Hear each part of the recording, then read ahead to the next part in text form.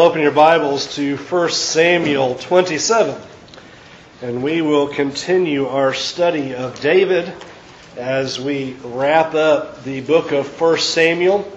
David's life, we often think about him, and there's probably some of the key highs and not very many lows that probably come to mind when we think about becoming king over Israel and defeating Goliath and stories like that. And probably the one stone into the story that we often remember is Bathsheba.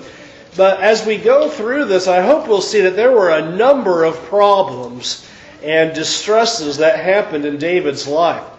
If you remember up to this point in the story, we have had David running for his life from Saul. Saul is still alive. Saul is still trying to kill David. Saul is after him such that David is living in a cave with 400 other soldiers, essentially, and they're not really soldiers, but a band of distressed, indebted, and basically rejected people in the land of Israel. That number has grown to 600, and last week we saw that David is acting as sort of a free highway patrol of sorts and protecting the farms, protecting the lands. We read about Nabal last week, who did not care that David had done that, was not willing to share any of his goods, even though David had helped out those families so much. And so David seemed to overreact, and we went through that story last week. We have to remember now, though, as we're coming into chapter 27, David's really still not in any better shape. David's still living in the wilderness, living in the fields, living in caves. He's not doing well, and that sets the tone for how bad things are really going to be revealed to us here in chapter 27. David, throughout the Scriptures, is pictured to us as a man of prayer, and no doubt we see that because of the Psalms. Throughout the Psalms, we see David inquiring of the Lord and asking of God about his various difficulties and circumstances and telling God the things that he needs. And even throughout the book of 1 Samuel and 2 Samuel, we'll read about David repeatedly inquiring of the Lord as to what he's supposed to do. And this is going to be a rare instance where we see David really come apart, it seems, in his life. This is a story that I don't know I've really heard any lessons on, because it's not a good story in David's life about how bad things really got. Notice in verse 1, and we see really how bad things were. It says, David thought to himself, "One of these days I will perish by the hand of Saul. The best thing I can do is escape to the land of the Philistines, and then Saul will give up searching for me anywhere in Israel, and I'll slip out of his hand." I want you to just try to grasp really the desperation of what David is coming to in this conclusion. As he says, I'm done for. I mean, notice that conclusion. Saul's going to kill me. There's no way about it. I know the future. I know the way things are going right now, that it is clear within my mind. Saul's going to destroy me. I'm going to perish by his hand. It's the end. And so the only way for me to stay alive, so I guess I'm going to go live in the land of the Philistines the rest of my life, and that way Saul will finally give up, because this man will not leave me alone. It doesn't matter where I hide in Israel, he's still after me. And so at least that way he'll figure I'm out of the way and I'll live with the Philistines, and that'll be the end of it. That is the conclusion that David is coming to. And before we get too critical of David, I think it is important to remember again how bad things are. He's running from a crazed king who just spending all of his time trying to get him killed, hiding in the hills, leading this motley crew of guys and having to feed an army, literally, trying to take care of them as their leader. He's the one in charge. And nothing is getting any better. Nothing that David does seems to indicate that David is going to be king over Israel. And I think that's what has to be fascinating about what we see David stating here as he speaks to himself. We get some of the internal rationale going on in David's mind as he just says, I'm going to perish. Now's the time. I'm going to perish by the hand of Saul if I stay around here. And it's interesting that it seems that if I were there, I would want to go up to David and say, now David, don't you remember that Samuel said you're going to be the king? In fact, he anointed you king. Don't you remember Jonathan, Saul's son, saying to you, you're going to be the king? We know you're the next. Don't you remember Abigail that we just saw a little bit earlier, coming out and in her petition to David to not wipe out everything says, we know that you're the chosen one. We know that you're going to be king. We know that God is with you and is giving everything into your hand. Don't you remember, David, that even Saul himself admitted that, David, you're going to be the next king? Don't you remember any of those promises? And the answer is either no or he didn't believe it. Things have gotten that bad that he just sits here and says, Saul's going to kill me, time for me to leave. It's not going to happen. And I really feel like as we come into this chapter, we are really reading about David giving up on what he thought things were going to be like. And we'll see that as we go through 27 and 29 of how this all unfolds. It is very interesting in this chapter. We don't see David praying to God. We don't see David right here saying, now it's time for me to ask God what's going on around here. We see David just dealing with those inner emotions. We often, though not literally, call them our inner demons of sorts, where you're just kind of grappling with your own mind, your own emotions, your own difficulties. And really, I think that's the dark place that we read David at. And so in verse 2, we see that David just doesn't think it. He goes about doing it. Verse 2, David and the 600 men that are with him, they go over to Achish, the son of Maok, king of Gath. And it says there in verse 3, David and his men settled in Gath with Achish. I want you to think about it. Remember what the significance of Gath is?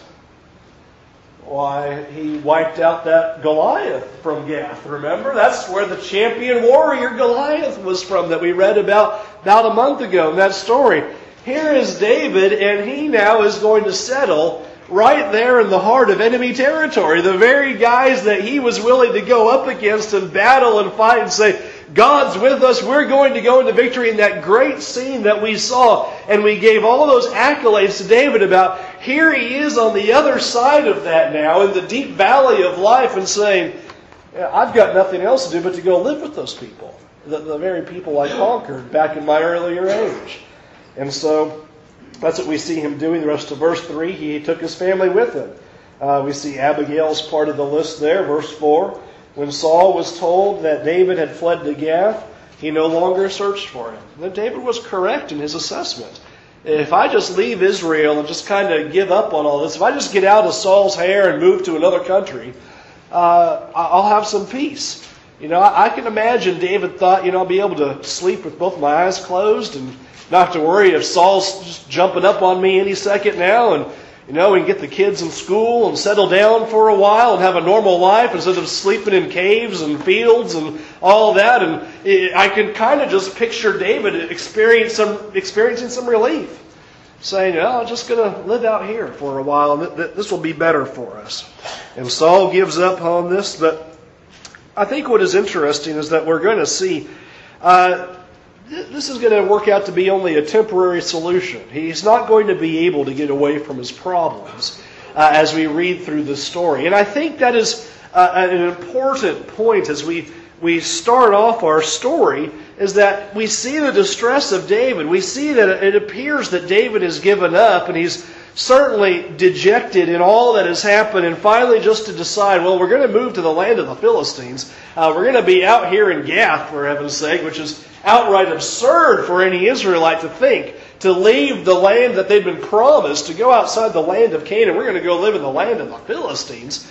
And, that's... Do you relate with David there? When you get in those times of distress and difficulty, do you relate with David here at this moment where you kind of just throw your hands in the air and say, if this is just the way it's going to be, I'm just going to give up, go down this road, be insignificant, not worry about anything else, just going to do what I think is best. That's, I think, where you see David at. I'm not going to consult God anymore. I'm just going to do what's best for me. I'm just going to just lay low, do what I think is right in my own eyes here for a while, and that'll be good enough. And I think that's where we see David, and I think that's often where we see ourselves at times in life's difficulties and times of distress as well. Where's God? I'm just going to rely on my own hand. I'm going to have to do things myself. And it seems that God has forsaken me and left me in this misery of life. And I think that's exactly what Satan wants us to do. I think that's exactly where Satan wanted to press David at this moment, was to push him to that corner and get him to that feeling of giving up and just saying, you know what? God's not with you. And to really drive home that feeling to David is all those promises and all those things that you were holding fast to for so long, David, in your belief that you would be king over Israel, and all those promises given you to finally just to let go and say, you know, I yield, I give. That's what Satan wants us to do, is to get that feeling within us that, you know, God doesn't care. God's not with me anymore. I just need to give up on serving God. I need to just let go of worrying about spiritual things. I'm just going to do the things that I want to do. And it's often in those times of despair that we plunge ourselves into things that we think are going to make us feel better. Some people will choose alcohol and choose drugs, sexual morality. Maybe that'll make me feel better. Abandon our marriage. That'll make us feel better. We'll stop coming to services. That'll fix our lives. That'll make us feel better. Or we'll show up just enough to make sure nobody bugs us about it, and that'll be enough. We will throw in the towel, though, is what we're doing in life. We're just throwing in the towel. We're just saying, you know, I'm just going to do what feels best for me, what feels right. I think it's interesting that David thinks that changing zip codes will fix it. You know, and we'll just move. That'll make everything all better. And sometimes that might be the choice that we want to make. And one thing that I just have learned in a short time of life that will probably become ingrained to me more and more as the years go by is that physical changes never fix spiritual problems. I've just kind of learned that. How else do you think a California boy ends up in Florida? It's because physical changes don't fix things. We want to think that, well, if we just move, we'll get away from our problems. We'll get somewhere else, and things will be all better. Or I need some alcohol to be able to relax, because man, you have no idea how bad things are in my life. A friend of mine, he took up smoking. He can't quit now, but that's his relief. You know, that's how he's going to feel better for all his problems that he has. And we do that. We try to find some physical outlet that's going to fix everything. And we know what? We're wrong every time. Those things don't fix it. And with David here, as he moves out to the land of the Philistines, that's not going to fix it. Abandoning our marriage, that's not going to fix it. That's not going to be the fresh start we need. Sexual morality, just anything that you think of it's going to be that fix. It's going to fill that void. It doesn't work. It just doesn't work. And so we can pick sinful activities or things that aren't sinful but are just physical tweaks and changes to life. But that's not going to address the greater problem of you're in a trial. You're in distress. You are dealing with a great difficulty. And all the little changes of getting a new job or getting a new house or whatever doesn't change the reality and doesn't change the pain of what we go through as it did with David.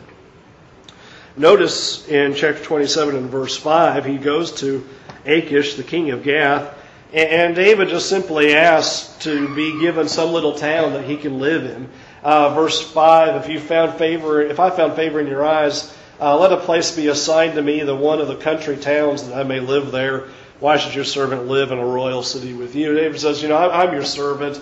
I'm beaten down. I just think Achish's eyes got real big when David came in. Like, what are you doing here? What could you possibly be doing here? And here is David. I am your servant. Will you give me some small little country town that me and my family can live in? We've been driven out of Israel. The great warrior of Israel, the next king, is now asking as a servant of this king of the Philistines for some little town to live in. Very dark days for David. Verse 6, Achish gives him Ziklag. Put that on your zip code, Ziklag, Florida, right? That's a great town that he lives in. And notice that this is not something that you sit there and go, oh, well, he just needed a temporary relief. Notice in verse 7 says he lives there a year and 4 months. I mean, he has moved his residence.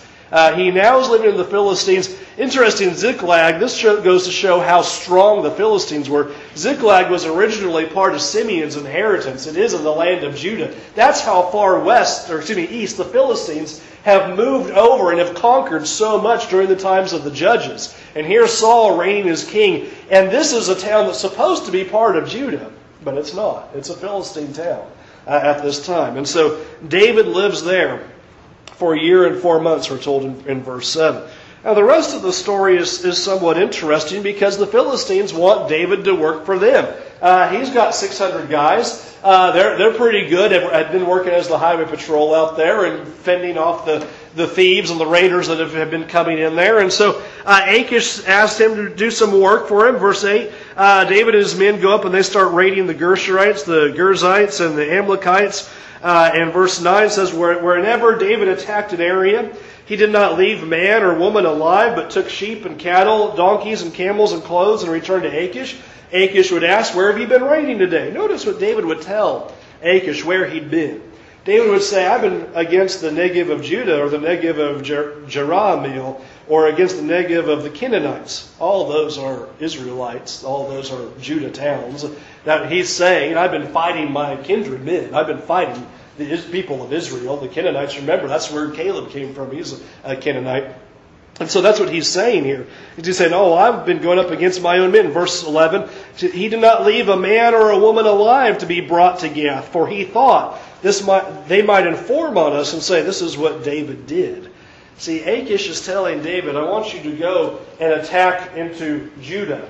And David is actually attacking the enemies of Judah, but he has to kill them all so that none of them will ever come back to Achish and say, he didn't attack Judah, he's attacking us. So he wipes out all the camps, wipes out everything, comes back to Achish and says, I've done what you wanted me to do. I just want you to see it. Not good days for David. Not good in what David is having to deal with at this time. End of verse 11, such was his practice as long as he lived in the Philistine territory. He does this for over a year. This is David's way. Verse 12, Achish trusted David and said to himself, he has become so odious to his people that the Israelites that he may be my servant forever. Notice that Achish thinks, he's obviously detestable to the people of Israel because of what he's doing.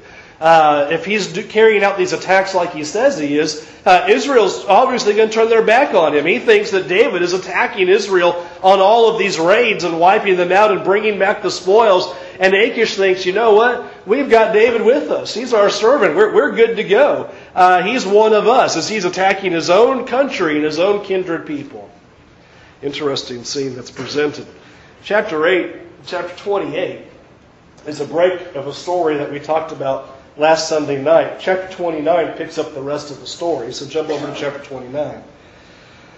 We have the Philistines gathered all together, the forces of Aphek, the Israel camped by the spring of Jezreel. What we have in chapter 29 is the Philistines and the people of Israel going to battle again. It's time for war. They've been battling all over the place. We've seen that in David's life. And then another conflict arises. They're going to go to battle. And so what we have in verse 2 is that the Philistine rulers are getting their armies all together. They're getting all lined up. And one of the commanders of the Philistines, as you can imagine, they're all on their horses and they're all lined up ready to go to battle. One of the commanders kind of rides by there and says, why do we have these Hebrews over here on our side going into battle?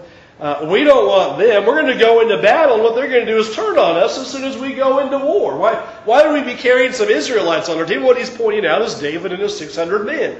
Why in the world would they be going out to battle with us? And Achish says, It says, verse 3, is this not David, who was an officer of Saul, king of Israel? He has already been with me for over a year, and from the day he left Saul until now, I have found no fault with him. And Achish defends David and says, they've been doing everything we wanted him to do. He's going to go into battle against Israel and going to be victorious with us as we go in.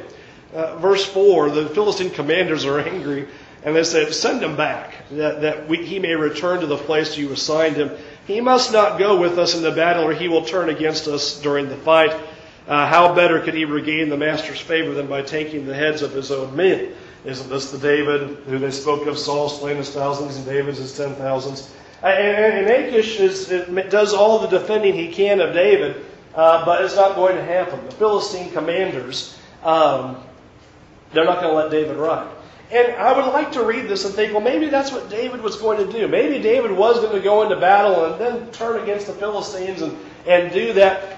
But A, the Scriptures don't tell us that. And B, notice that David is really upset about this. In verse 8, when Achish tells him that you can't come with us, notice David's defense. He says, what have I done? What have you found against your servant from the day I came to you until now? Why can't I go and fight against the enemies of my lord the king? He's speaking about the enemies of the Philistines. He's talking about, why can't I go in there and kill the Israelites too? I really, again, think that David's just kind of, as we've mentioned in chapter 27, kind of thrown his hands in the air and said, Saul's going to kill me, so I might as well live over here and be part of you people and be part of the Philistines instead. But Achish, verse 9, says, you're not going to go with us. So verse 11, we see David and his men go back to Ziklag, and they're riding back to that city. Chapter 30. Things don't get any better for David. Notice in chapter 30 what happens. David and his men reached Ziklag on the third day. And while they'd been gone, it says there in verse 1, the Amalekites had raided the Negev and Ziklag. They had attacked Ziklag and burned it. And they had taken captive the women and all who were in it, both young and old. They killed none of them, but carried them off as they went on their way. When David and his men came to Ziklag, they found it destroyed by fire, and their wives, their sons, and their daughters were captive.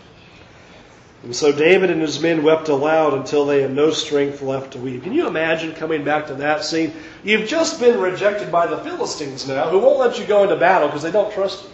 And so David and his 600 men come riding back into the city that they've been living in for almost a year and a half now. And they come in, you can just imagine seeing the smoke of the city out. And go in and find your family's not there. None of their families are there. The Amalekites have come in while you've been trying to go battle for the Philistines, and they have come in and wiped out the city. They have taken your family, taken all the families captive, and gone away. And so verse 3 tells us they're, of course, very upset. Verse 4, they're weeping. Verse 5, we're told Abigail is one of them. David's wives are also taken in this siege that takes place. Things get really bad in verse 6. And David was greatly distressed because the men were talking of stoning him. Each one was bitter in spirit because of his sons and daughters. David's about to get killed now. You can imagine. Now the 600 soldiers say, we've been with this guy sleeping in caves and living in fields, and what good has that brought us? Now we're over here in the Philistines, and now look at what's taking place. David's left it where we've lost our families. And so they all talk about killing David. And I think then the end of verse 6 is the light bulb dawning point for David. But then David found strength in the Lord his God. Finally, it seems like, David now comes to his senses and goes to God. After this year and nearly a half time frame of David deciding, well, here's what I need to do. Saul's going to kill me, so I'm making all these decisions on my own, and so I'm going to go live in the Philistines, and things will be so much better over there, and things will be better over there. No, they don't trust you there. You're not going to be able to live amongst them either, and on top of it, what happens? Even more bad stuff happens. That's my whole point. You go move somewhere else, bad stuff's going to happen wherever you live. Don't think moving's going to fix the problem. And that's what David begins to understand, I think. But the end of verse 6 then, here is the point. Finally then, he says, I need to consult God. Notice verse 7, David says to Abiathar the priest, the son of Ahimelech, "Bring me the ephod." And Abiathar brought it to him, and David inquired of the Lord. A phrase we have been missing for quite a while at this point of the story. He now inquires of the Lord, "Shall I pursue this raiding party? Will I overtake them?" God responds, "Yes, pursue them." And he is successful. David then goes after the Amalekites. They're able to get back their families. Not one of them lost. None of their children lost. None of their wives lost. And so everything begins to turn around. So God grants David the victory. They're able to recover their families unharmed. It seems that we finally have David back to where he needs to be, asking of God, inquiring of God, and victory comes to him again. I kind of just thought, as I read that story, I thought, welcome back, David. Welcome back finally to see where you need to be. And what I wanted to do with that lesson and that story is just make a couple of points from what we see with David. As for me, first of all, as you read David's life, I think it is so useful to remember that his life was not all about a bunch of great victories, that he just went from peak to peak and he defeats Goliath and he's the king of Israel and look how great everything is. I want you to see how bad things really got for David. That even the men he ended up trusting the most, the only men that he had, those 600 men, were about to kill him there at that last moment. And David finally realizes all he has is him and God. That's all he's got. He doesn't even have his 600 closest men anymore. It's just him and God. And David says, that's where I'm going to find my strength. And so to begin with, even a person that is described by God as a man after God's own heart is going to hit the lows of life. And I think we just have to see that reality, is that even people who are serving God with all of their heart, even people who have experienced great victories in trying to be God's servants, are going to hit great valleys. You're going to hit those times in life where you're going to experience great distress. You're going to go through problems. And you might even get to the point where David was, where you stopped consulting God and you decide, you know what, I'm just going to rely upon myself. It's just me and there's nobody else around to rely upon. I've got to make decisions for me, and what's good for Brent is just going to be the way it's going to be. No more God. And I just want us to see that even David went through those times. Even David experienced that kind of difficulty. And when we hit those challenging times of life, we face a great but difficult question. Are we going to rely upon God, or are we going to rely upon ourselves? We are placed at a crossroads of life. Who are we really going to trust? Are we really going to trust God to get us through the difficulty? Or are we going to trust in ourselves to pull ourselves through the difficulty? And I want you to see that's really the crossroads that David stood at. Will he believe that what Samuel and Jonathan and Abigail and Saul had all told him repeatedly, that he was going to be king of Israel? Will David believe that that will really come about, even though it doesn't look like there's a chance it could happen? Will he believe that's going to really come about? Or will you throw your hands in the air and say, God must have missed the mark on that one? We see those questions throughout Old Testament. Our Old Testament, we read about the heroes of faith. Abraham was that way. How am I going to be the father of many nations? I don't even have my own child. What are we going to do here? We've got my slave. He's going to inherit everything. Abraham and Sarah concocting schemes that we'll have a Hagar and Ishmael, and we'll get all that worked out. It's the same conundrum, the same crux of the problem that happens. Are we really going to believe that God is going to deliver on His promises? Or do we need to go about it our own way and try to come up with our own plan? Abraham and Sarah, they'd try their own plan. David, I'd try my own plan. And David's plan, of course, doesn't work. He's not going to solve his problems. And we have to realize that running or trying things our own way doesn't ever fix our problems. There's nothing that we're going to do in this life that's going to make things better, no matter how difficult our life circumstances are. Engaging in sinful activities, it's not going to fix the problem. Giving up on God is not going to get rid of the trial. Forgetting God's promises is not going to make all of our sorrows go away. And it's important for us to always remember God has told us He's not going to leave us. He's not going to forsake us. No matter how difficult life gets, we have to remind ourselves that the things that happen in this world, these physical things, are not what life is all about. And no matter how bad things get, no matter how awful it can be with our family or our friends or our jobs or anything that gets thrown at us, that's not what life consists of. Our life is about being with God. And so it can get real ugly. And we can lose spouse, children, parents. We can lose job. We can lose wealth. We can lose everything that we planned our life to be like. And go through and just wonder, well, where's God in all this? God is with us. And it's up to us to remember that we're going to hit life's lows. And we are called upon to trust God no matter what.